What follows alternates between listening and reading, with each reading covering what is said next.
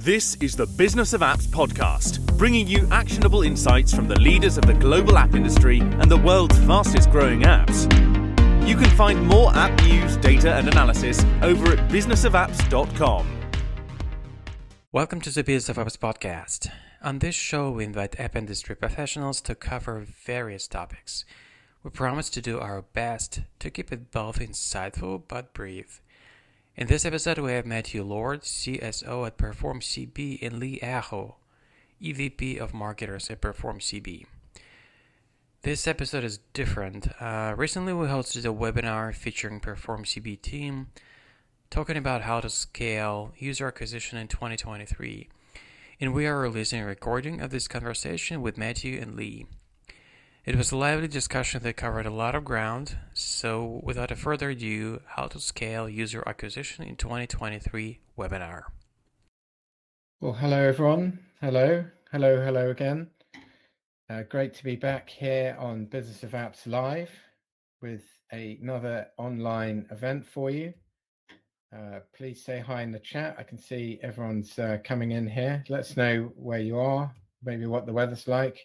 With Holly's here, I think from Florida, if I got that right, from the team. We've got Alan, we've got Dolores, Amir is here. A lot of sign-ups for this. Very excited. So yeah, please say hi. I'm going to do a bit of housekeeping right now, and then we'll get into the main discussion. So yeah, hopefully you can familiarize yourself with Crowdcast. Hello, David from Toronto. Amy from Florida. I'm not sure if she's a connection of Perform CB. So yeah, let us know in the chat where you're from, who you are. And we've got Boardville Brands in Grand Rapids, Michigan. Oh, great. Yeah, Amy is from the team. Spain, Clara. Hello, Clara. Dolores is based in New York, Albany. We've got Roberto from Bologna, Italy. Christian Ibanez. Sunny and hot Miami. I'm not sure what sort of space you're in, Christian. Is it maybe crypto, I imagine, or fintech or something glamorous down in Miami? Paulina is calling in from Warsaw. We have Dorset. It's a lovely place, Joe. Dorset, UK. We have a game developer, Danny Solopov in London. Alicante in Spain. Fort Lauderdale, Nikia. Well, hello, everyone. A bit of housekeeping. So hopefully some people have found the chat. If you haven't found the chat, please drop in and say hi in there. And we have the Q&A button, so you can leave some questions. We will hopefully have a bit of time for Q&A today for our two experts. Kiev, I can't pronounce your name, but maybe you can let me know the phonetic. Apologies for that, but welcome from Kiev. Great to have you here. Lima, Peru, very international. So yeah, you've got the Q&A box for questions. There's a little poll box. We've already had quite a few votes. That's great. That's the little graph thing. We'll be calling that out later, but maybe give that a look as well. And I think that's the main stuff. Let's see, who else is here? Oh, Christian is in FinTech in Miami.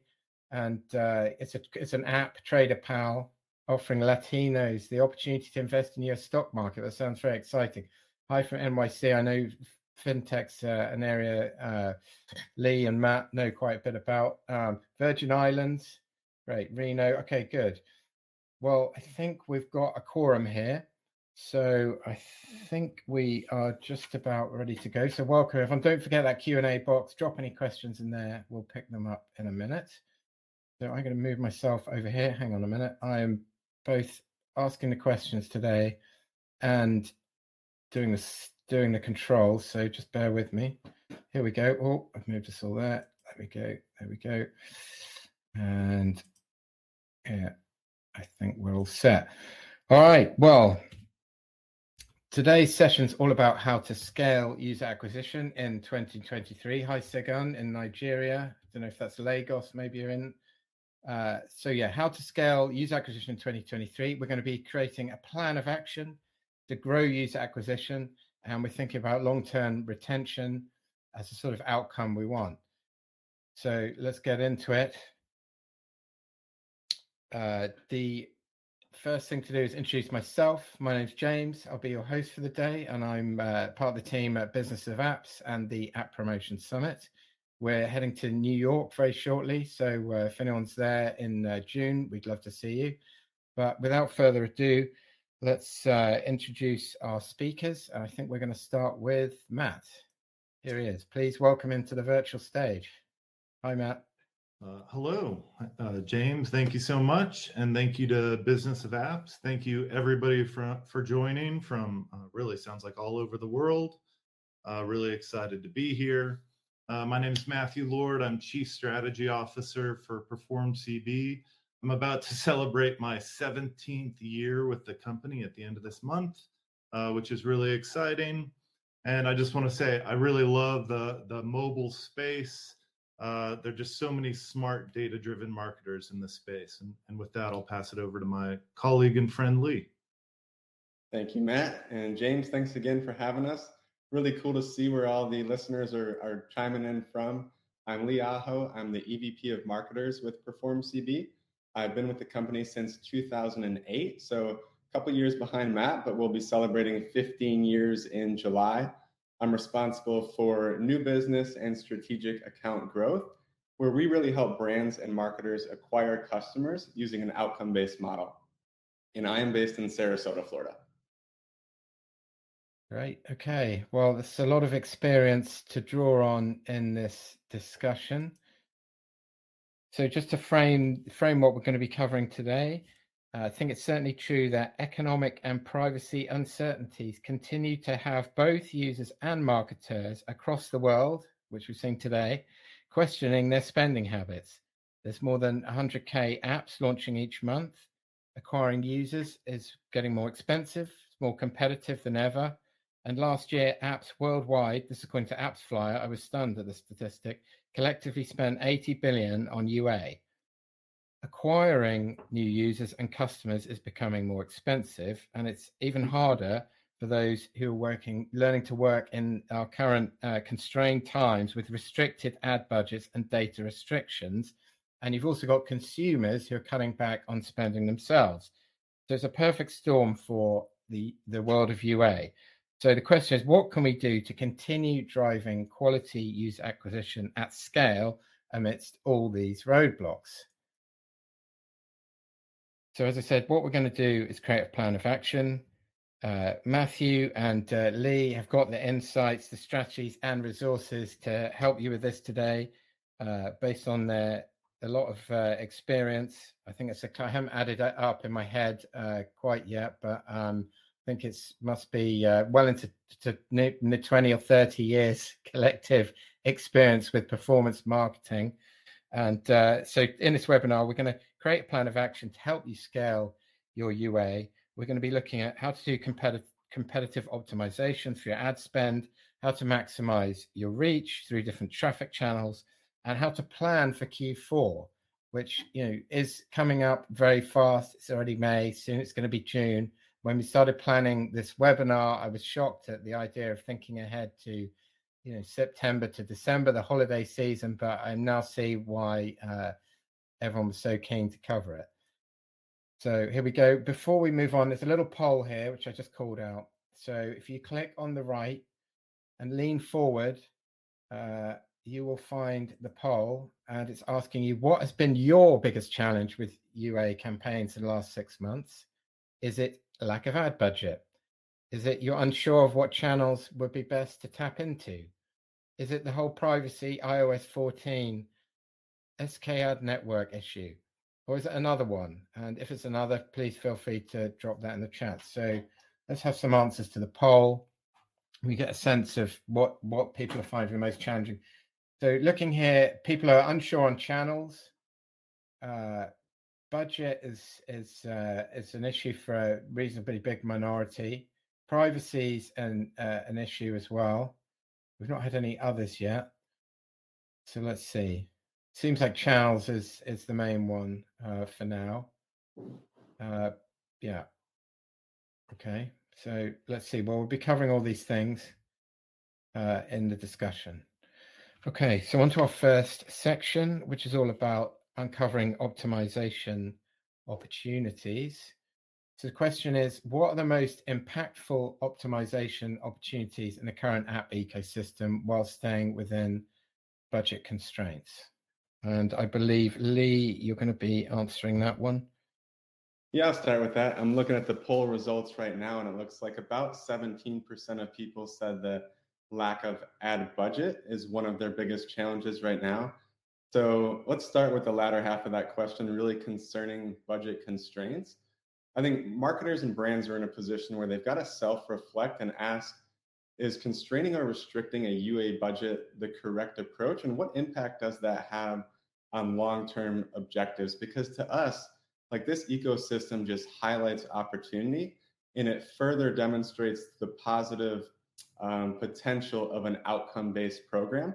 So for those listeners less familiar, an outcome-based model just means that brands are only paying when a specific action or outcome occurs. So in the mobile space, one of the most common outcomes would be a mobile app install. Now, while that's the front end action, you're still optimizing against down funnel metrics and engagement metrics, but at the end of the day, you're paying for results. So usually those results and the measurability of those results support increased user acquisition. So I would start by asking, is restraining or constricting budgets the correct approach for our business? And are we leveraging an outcome-based approach? Additionally, if you're finding that your competitors are pulling back budget, huge opportunity. You can strengthen your brand signal, not only to your customers, but to your competitors' customers as well. So increased investment can help drive net new and converting your competitors' customers. And ultimately, that leads to more market share. Now, the first part of the question talks more about optimization and strategy. So, for starters at a high level, I think you've got to choose partners who have a proven track record and some social learnings that can be applied to strategies in whatever your space is or the channels that you want to scale in.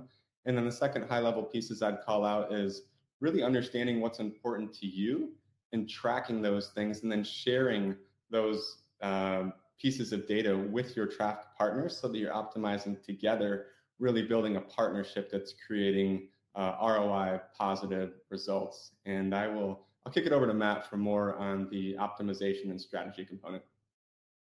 Love it. I love everything Lee said, and I think I'm going to just really reinforce a lot of what he said.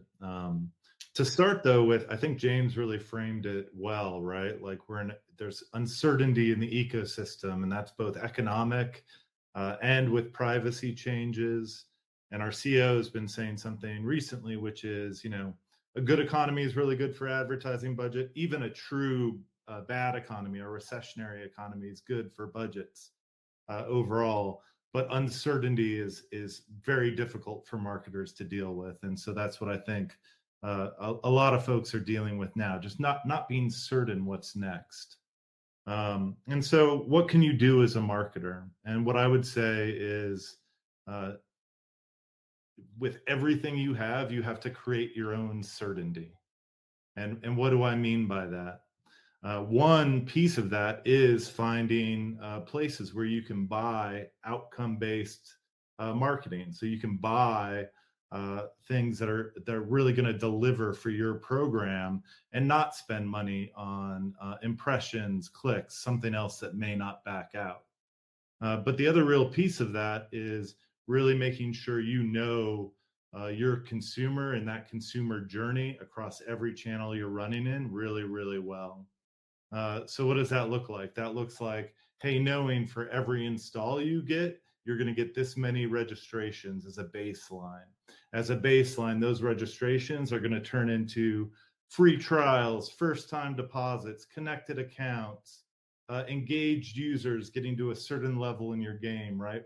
Whatever those metrics are that are so crucial to you, you need to know that. And you need to have that really three-dimensional view of your consumer so that you can test different channels and know immediately their value. And that's really critical here. That gives you certainty to go out, buy in the marketplace, and know you're delivering returns for your brand. And I think what Lee said really is one of the most critical points, right? If you know all that, great, you're ahead of the game. But if you're not working with partners who can ingest that data and in real time and optimize via it, your partners are all going to be reactive, and you don't want partners optimizing based on consumers who may not be your ideal consumer, right? If you're just passing them the install and the registration, but not later events, that's just a very small view of the true lifetime value you're after. Got it. So you're saying collectively, don't pull back your budget completely. You've got to still spend. Focus on performance-based spending with these backing out to these key kind of outcomes.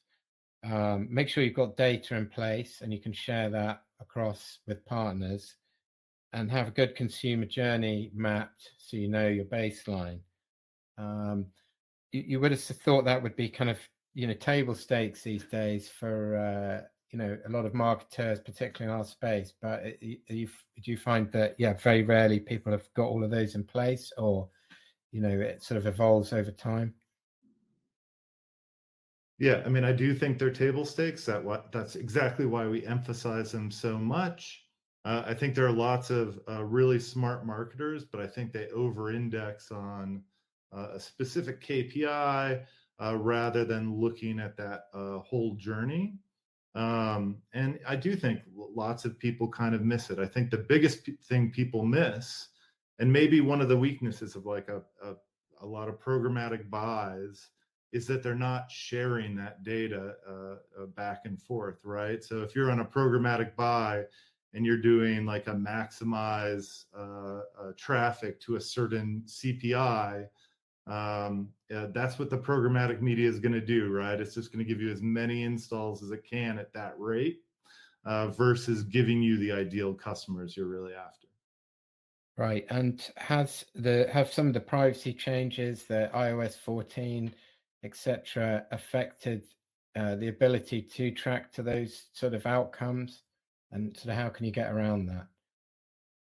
Yeah, I mean, I think early on, certainly there was a great deal of concern that limitations with iOS and SKAd network were going to be really troublesome. But each iterative version of SKAd network that has come out gets more and more granular in terms of both how you're able to track by source, as well as how much information you're able to pass in terms of events, etc. But what we need to remember about SKAd network is it doesn't restrict your ability to be outcome based and really to pay for those meaningful events. SKAd network protects user privacy, but it's still deterministic tracking, right? So it works very well with outcome based marketing. Got it. Okay, well, we might get a bit more into that later. And don't forget, if you've got any questions, there's a little question box. Feel free to drop them in there. We'll try and take them on a bit later. Okay, well, moving on. Second question is, how do you foresee marketers overcoming these privacy challenges in 2023? And what strategies are you seeing marketers employ in user acquisition campaigns? We've sort of touched on this a little bit already. I think, Matt, you're going to take this one. Yeah, sure. I'll just continue on a little bit. Like the privacy challenges are real, right? And I think every marketer in this space has felt it.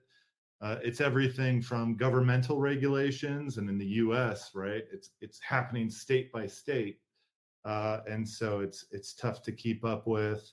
But it's also certainly led with big tech and Apple.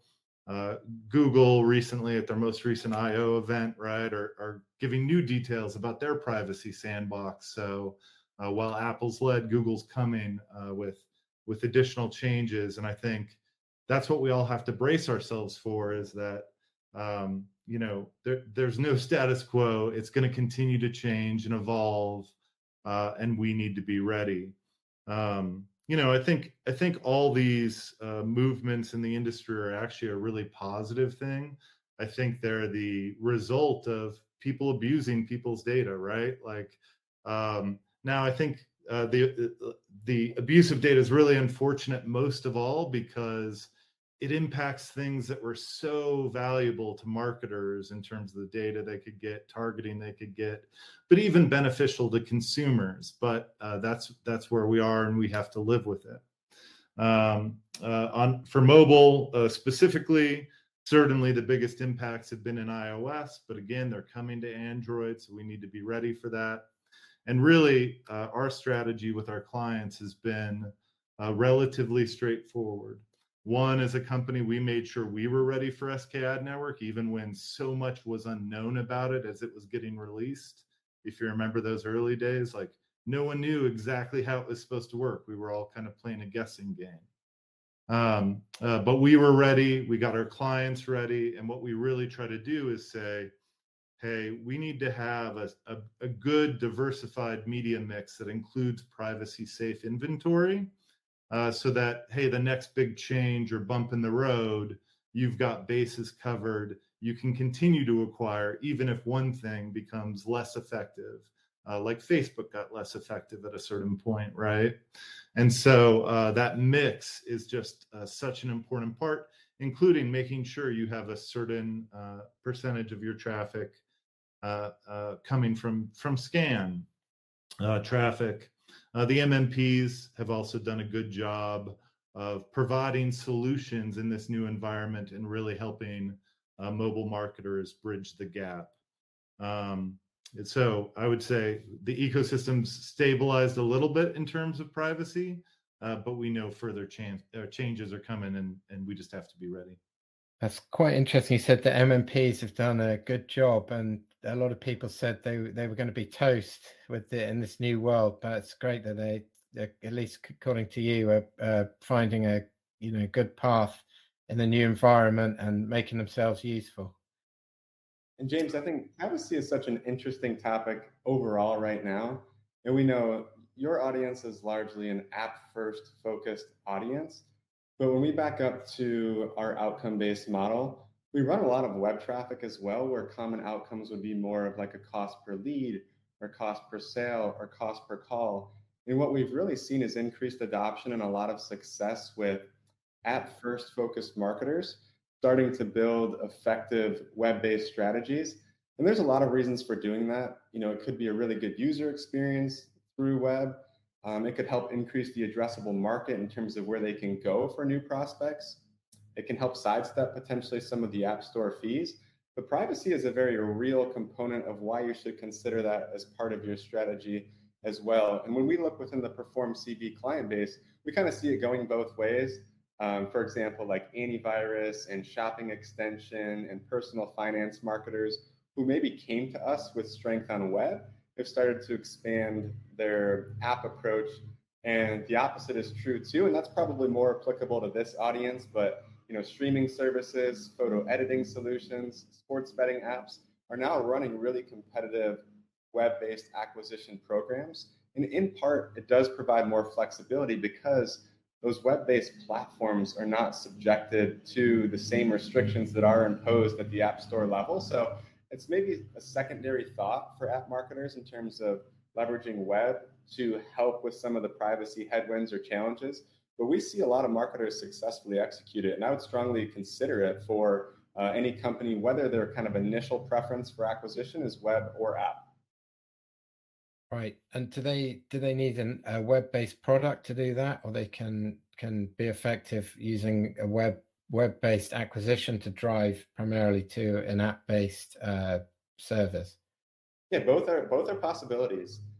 Certainly in the sports, gaming, gambling site, they tend to have strong experiences on both, and that was one example I gave. But in the photo editing solutions, for example, they tend to be more app-focused in terms of where they want those consumers living, but they're still able to drive UA through the web and ultimately get those consumers into the app. So it provides the same end result, but a different experience and the potential to, like we said before, hit a larger addressable audience that tends to live more in that web-based environment. Got it. Okay, so we're one way around privacy, have a mix of sources. So you're not relying just on something like Facebook, which obviously took a huge hit when all these changes emerged. Now seems to be sort of crawling out of it a bit, but to have a mix, include some scan-based inventory and channels in your mix, and use MMPs to help you navigate that. And maybe think about some other channels like web, where you can at this point still get the tracking. Great. Okay, so let's move on to our next question. Here we go. Okay, we're talking about reach now. We're going to move on to talk a bit about reach. So yeah, there's a lot of saturation in the app stores. We've got to look at some alternative ways to reach new users. We've got to have a bit more testing and research to identify some of these growth channels. And at this point, we're going to get you all to lean forward again and answer our second poll.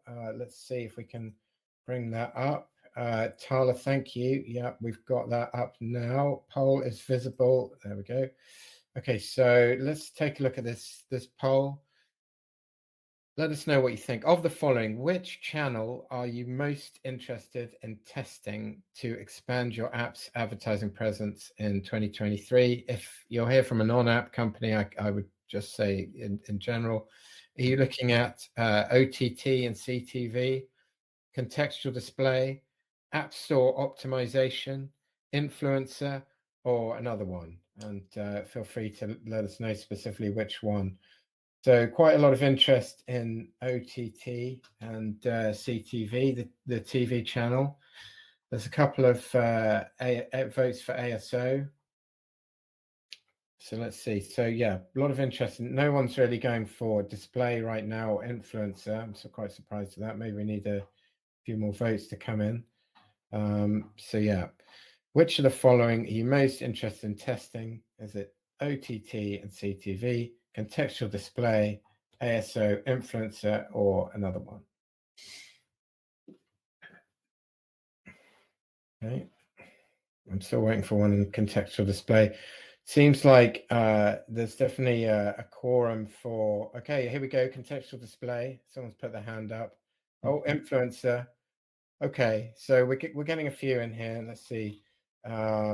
Yes, this talk will be recorded, Ignacio. Okay, so here we go. And we're getting a few little questions in, so we'll cover them in a minute. So let's have a look.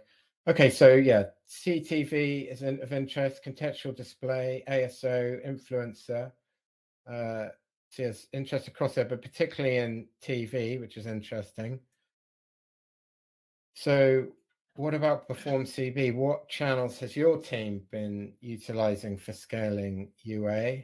Has it been, your established channels in a different way, or have you been looking at some of these emerging channels we've just been looking at? And over to you, Lee. Yeah, certainly a combination of those two approaches. So leveraging emerging channels and also identifying new ways to tap into existing channels. So I think on a high level, we like supported spends and continued investment where the return is strong.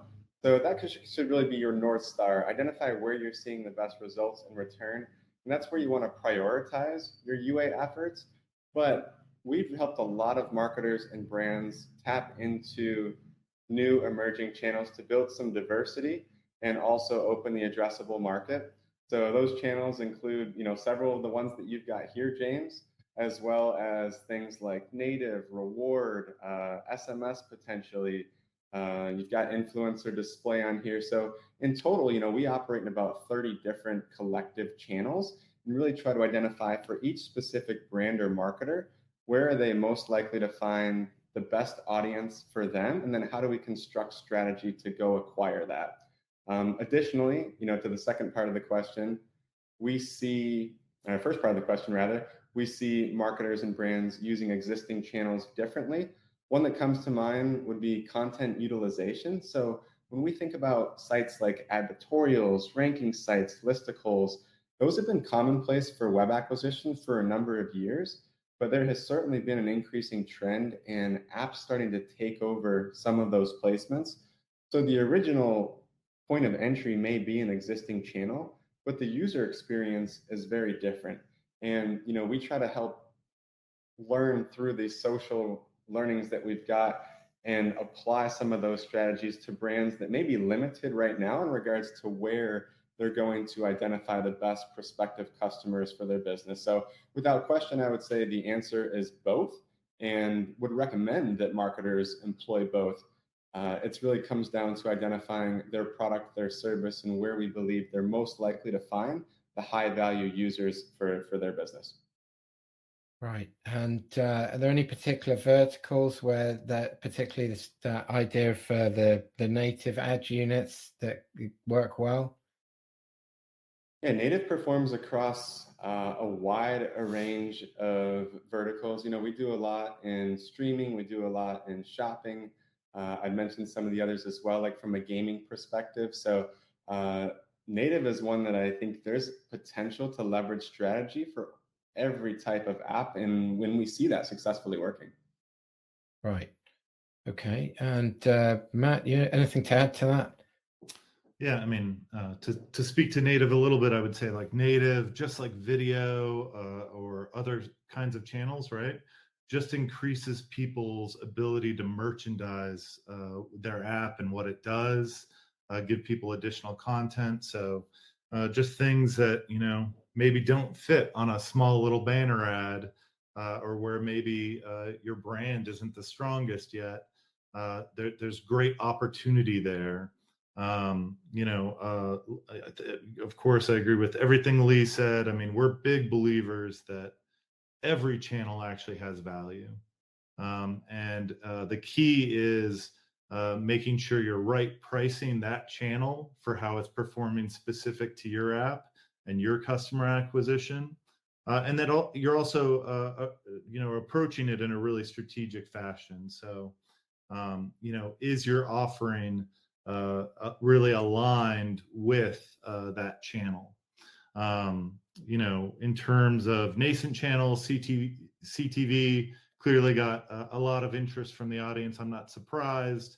It's a huge buzzword, probably going to be one of the fastest growing channels again this year. And we're definitely excited about it too. But one real trend to note is that even these nascent channels are available on an outcome basis. So you can buy these on a CPI basis. You can buy influencer traffic on a CPI basis. And so maybe, the lack of a vote for influencer early on was partially due to this idea like, oh, well, I have to spend, money just to get the post versus truly buying that kind of traffic in a way that's going to back out for you as an app developer. We're huge believers that all media eventually should become truly outcome based. So we think that the fact that all channels are embracing this, we operate across like 26 different channels, is just a huge step forward for that for marketers. In terms of, one category I was hoping would get a little more votes was contextual display.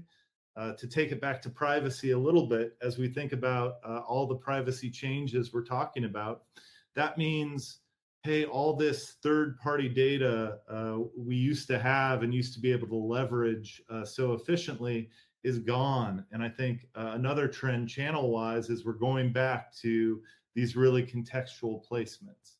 So what kind of apps, if it's CTV, what kind of streaming apps, what kind of websites, what kind of content is going to have a real affinity for your ideal audience, so that you can place your ads there and make sure you're getting who you're looking for. Super important there. Lee's 100% right. Invest in the channels where you're going to create some of that certainty I spoke to earlier, as well as really allocating budgets, pricing, spend towards where you really see deep funnel performance in terms of that acquisition. I'm amazed you came up with 30 channels, Lee. Matt says 26, so there may be a bit of disagreement there. And what would you count as a channel? Is that, is Snap a channel, or is it just part of social, or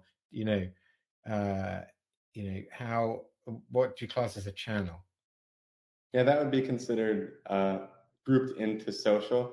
Right. I round it up, but this is always evolving. So I think the presence and channels has increased over time.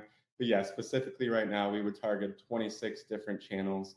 I think some of the leading ones we touched on in regards to native displays, social, contextual, video, email, SMS, rewarded. It really depends on the marketer and what's going to resonate with their ideal audience.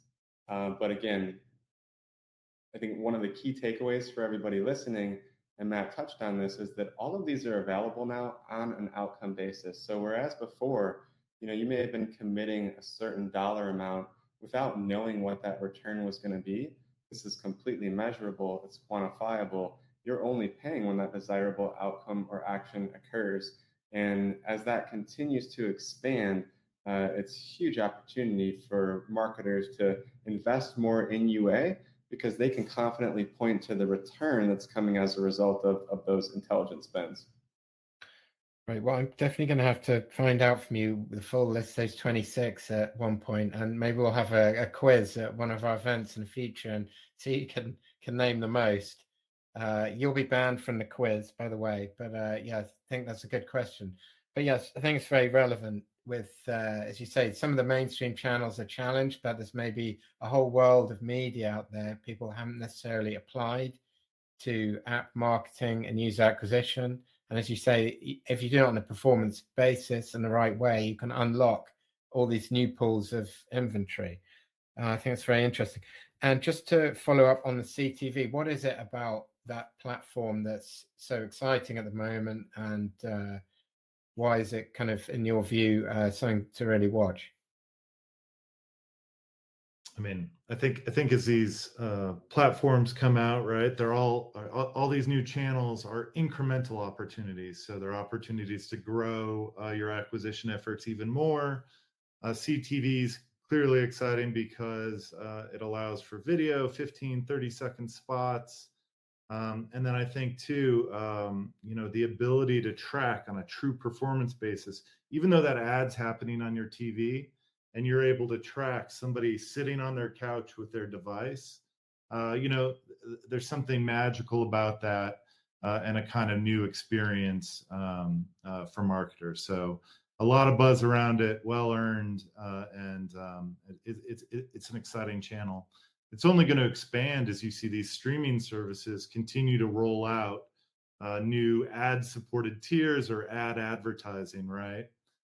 So it'll be interesting to see how the channel continues to grow.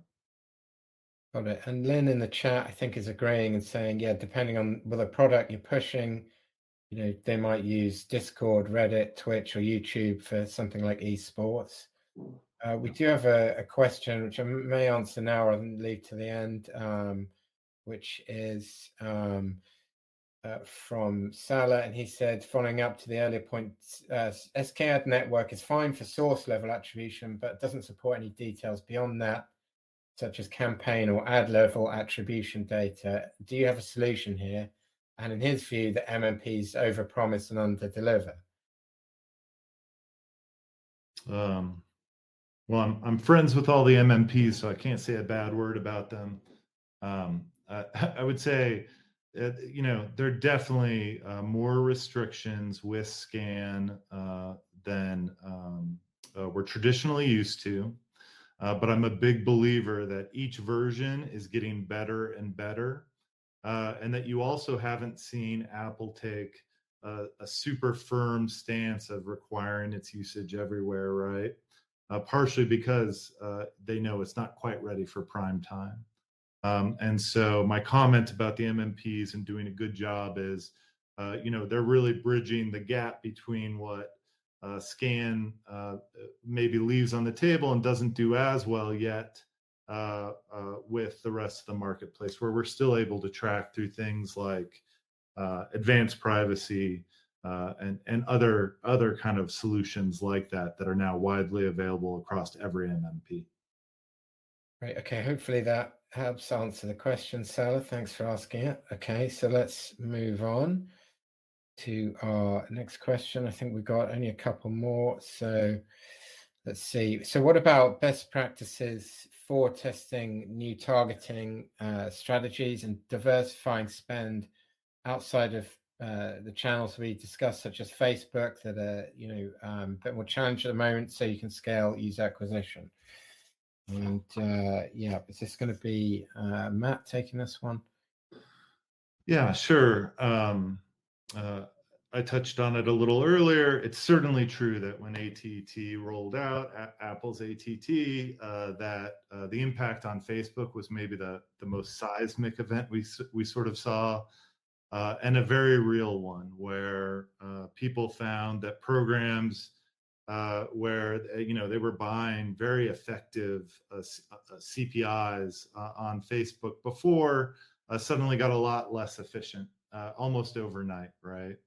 I would say that Facebook's done a good job of recovering, of adjusting to the new reality of having more limited data, as well as, I think, again, all of you, all these smart marketers out there have found better ways to buy on Facebook and adjusted your media buying strategies on it, so that it's still an important channel, right? Like it's not that I would ever recommend walking away from Facebook, but there is a new normal, and I think there's a really good lesson here for everybody, right? That at that moment when Facebook took the biggest hit, a lot of people had a big dent, a big chunk out of their overall acquisition program, and were scrambling to find how to replace that, right? Against the goals they had for their app, for their company, for their brand. And it's really just why a healthy media mix is so important. Never to be over-reliant on one company, one platform for your media buying. So I would just say, like, hey, can you ramp up on your programmatic, your contextual? Again, I'm a big fan of contextual going forward. In-app video, CTV, all of it, to really make sure that you have that healthy mix. It's just insurance against the next set of changes that come to the ecosystem, whether it's privacy changes or something else, right? We know how fast the technology moves, as well as just the overall mobile ecosystem. It's constantly changing. Again, outcome-based marketing allows you to test into all these channels. I guess the other point is that it really allows you to test in these channels really, really efficiently. Why? Maybe you're not an expert in CTV, you're not an expert in social, and to James's point about channels, buying on Facebook is very different than buying on TikTok. Maybe there's a certain overlap in strategies, but there are also big differences, right? And so to do this all yourself, you have to invest operationally in hiring experts, trying to get the media buying going so that you can back out on that CPM pricing, that CPC pricing on a certain channel to get it to back into your goals. Where outcome-based pricing really allows you to buy that same media without hiring for the expertise, to test it quickly, know exactly how it performs for your app, and the level of consumers it delivers. So, it's not just changing the risk of the actual media buy. It's also about those capital investments companies no longer have to make because that pricing is available. Okay, Lee, anything to add?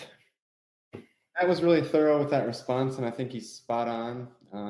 General rule of thumb, brands need to be mindful to not over-index any specific source. Since Facebook was a call out in the question, in April, we saw that bug within Facebook that caused many marketers to overspend.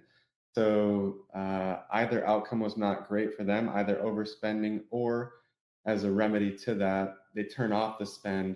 That can have some longer term ramifications too. So that just supports an overall diversified media mix. I think the other thing that we will continue to see and evolve is where are users going? So using Facebook as the example, as TikTok and Snapchat have, changed some of the market share aspects within social media, you want to ensure that you've got a strategy for where your customers are going to be living.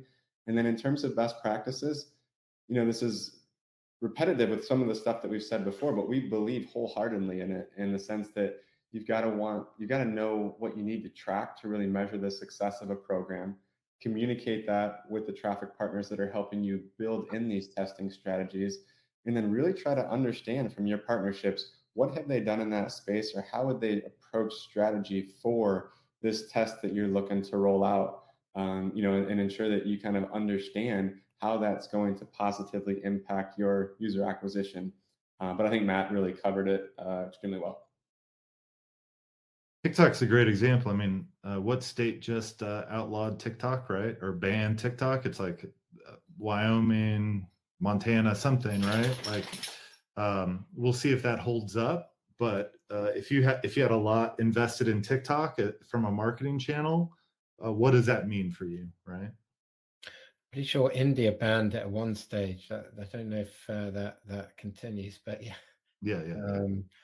Okay, great. It will increase VPN usage by a lot. That's right. Yeah. Okay, so now our final section, we're looking at Q4.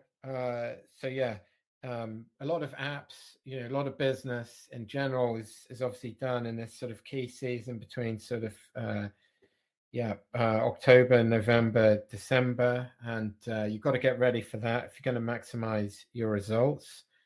So I think this is a really good point about running test campaigns now in the run up, so you're good to go in that crucial period, and it really pays to sort of plan ahead. Thinking about doing some sort of campaign, some prep work. So that's what we're going to cover now. I think it's a really good point. So on that note, how can marketers prepare to drive UA growth in Q4? And what are you going to be doing to optimize your campaigns for success? Awesome. I can lead us off here. I think, James, you've kind of started the answer a little bit already in your intro. And I think you're 100% right. It is about preparing now for your season, your peak season. I mean, I guess when we say Q4, I would just say to all the developers out there too, like, we definitely recognize that everybody's peak season isn't the same, right? For some, it may be Q4. We have app marketers who, their peak season may be more around New Year, New You, kind of health and wellness, or a streaming service. We have sometimes really big peaks in terms of what they want to do around acquisition, around a new show launching, a new movie, right? Something that is a really big event for them. And of course, that can lead to multiple peaks throughout the year, depending on your app. And the other thing to say there is, like, a lot of times we see huge wins for apps, not in things that are predictable from a terms of seasonality, but maybe it's some kind of marketplace event or a news cycle that just aligns perfectly with what your app does, and you need to be ready to take that for a ride. So it is all about preparation. So, like, if we think about just everything we've talked about, right? Like, we've talked about, hey, embracing outcome models, knowing your customer metrics, integrating those signals about your most valuable consumers with your partners to make sure that they can respond in real time to where you're getting the most value out of the media, diversifying your channel mix, and then right pricing, optimizing that channel mix, optimizing that spend to really maximize your returns. It's a lot to do, and if you're trying to do that in peak season, you're too late, right? So it's all about a continuous process of getting prepared, knowing your metrics, layering on, and really making sure you're ready for your opportunity to really scale your app. I guess the final point I would make, and then I'll hand it over to Lee, is like, in this time of economic uncertainty or recession, you need to keep your apps in the market that's the only way you can prepare for the rebound, right? The other side of a recession is always going to be some kind of rebound. And we see over and over again that the marketers who lay the foundation during that down period are the ones who most benefit by the rebound, often by a really significant multiple, and really beat out the competition. So I would leave you with that and hand it over to Lee. That's a great point. We've seen a lot of economic changes since we've been in the space, but when we date kind of what our tenure is, Matt and I were both here through 2008, 2009, and really saw what he just talked to, where brands who continued to invest in UA and really build the strength through those tougher economic times were the most successful coming out of it. The other thing I'd point to, and Matt touched on this, certainly is when you think about your peak season, you almost have to approach that like it's a single game elimination. You can't show up at peak season and expect to suddenly perform. And I think what's helpful lots of times for brands is to understand how the dots are connected with media buyers, because they're doing the same thing. They're continually testing campaigns to identify what the strongest campaigns are to be running when peak season becomes available. They want to allocate more spend, more resources invested into those programs. So it really benefits the brand or the marketer to make sure they're dialed in well in advance, and they almost secure themselves a spot in the media buyer's placements as you roll into peak season. Conversely, if you've been an underperforming campaign to that point, the likelihood of getting retested when you want the traffic the most, unfortunately, goes down. So I don't think this is going to be earth-shattering in a sense to brands or marketers, but it really is about the prep and the run-up to peak season to make sure that you're best positioned to capture that traffic. My takeaway again would be utilizing an outcome-based model where you're truly paying for results. We believe it's the best way to test into new channels and scale your program overall. And then beyond that, once you've acquired those customers, James, this might be a separate podcast or webinar, but really building in that customer-centric experience once you've acquired them, right? Like, are you truly talking to the customer's needs? Are you building personalized experiences? Are you a service leader to not only acquire customers, but to truly retain them and help grow your business overall? Got it. Okay. Well, I think that's a very good point on planning ahead, getting ready for this key season, and as you say, not scrambling right at the end. We're quite unbelievably quite close to the top of the hour. So there was a question from Christian, which maybe you can answer here. He was asking, what about who can do this amazing outcome-based marketing? Maybe we'll just sort of wrap up now. If there are any more questions, we might have a little bit of time at the end, so please leave them now or forever hold your peace. But maybe we can just sort of, give us a bit more about sort of, what you're up to at Perform. Yeah, we encourage everybody to stay in touch post the wrap up of this one. So we've included our contact info and socials below. I know that we're coming up on time for questions, but we want to hear those questions and make sure that anybody who attended today gets the answers that they're looking for. We've also created something for everybody who's attending today. So we've got a deliverable. It's how three brands drive user acquisition at scale, detailed case studies, and really talks to the strategy across finance, entertainment, and e-commerce verticals. So we hope that will give some additional insights into strategies that we've employed and how marketers have successfully scaled UA. And you can find that link to download in the chat. And certainly, James, before we go, we want to thank everybody who did attend, especially you and Business of Apps, for hosting us and allowing us to have this discussion. We really enjoyed it.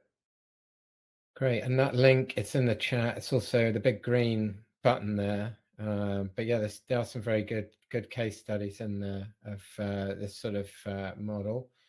And great. Anything to add, Matt? No, just really appreciate everybody who attended. Appreciate Business of Apps and you, James. And we've got one question I would like to answer if we've got a minute, which I was also keen to hear. So what about ASO in your campaigns? You did mention ASO. Can you obviously that's always of big interest. We have whole rooms at our events talking in insane detail about this. How do you use it in a more performance-based kind of world? Yeah, I mean, ASO definitely is something that we attack for some of our clients. We think it's clearly a huge part of how you get your app to be discoverable within those app stores.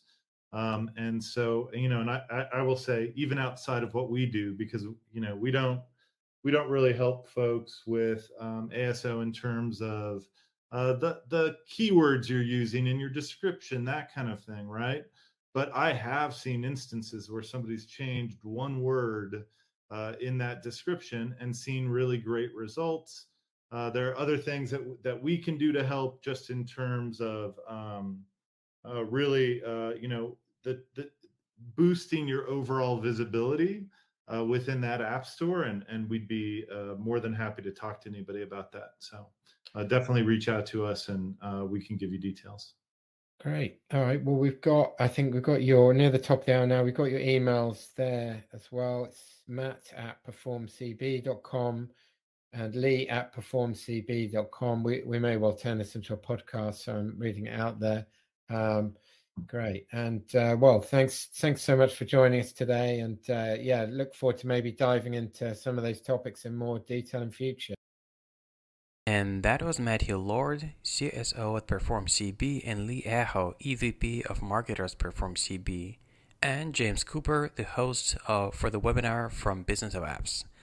To listen to more episodes, subscribe to our podcast on iTunes, Spotify, Stitcher, Google Podcasts. Just search for Business of Apps, and you will find us easily. Remember, we release episodes on Mondays.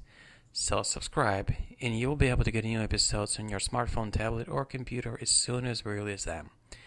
And please don't forget to leave us a review or comment on iTunes. It is highly appreciated. And all episodes will also be available on businessofapps.com. Thank you for listening. See you next week. Thank you for listening to the Business of Apps podcast. For more, head on over to businessofapps.com.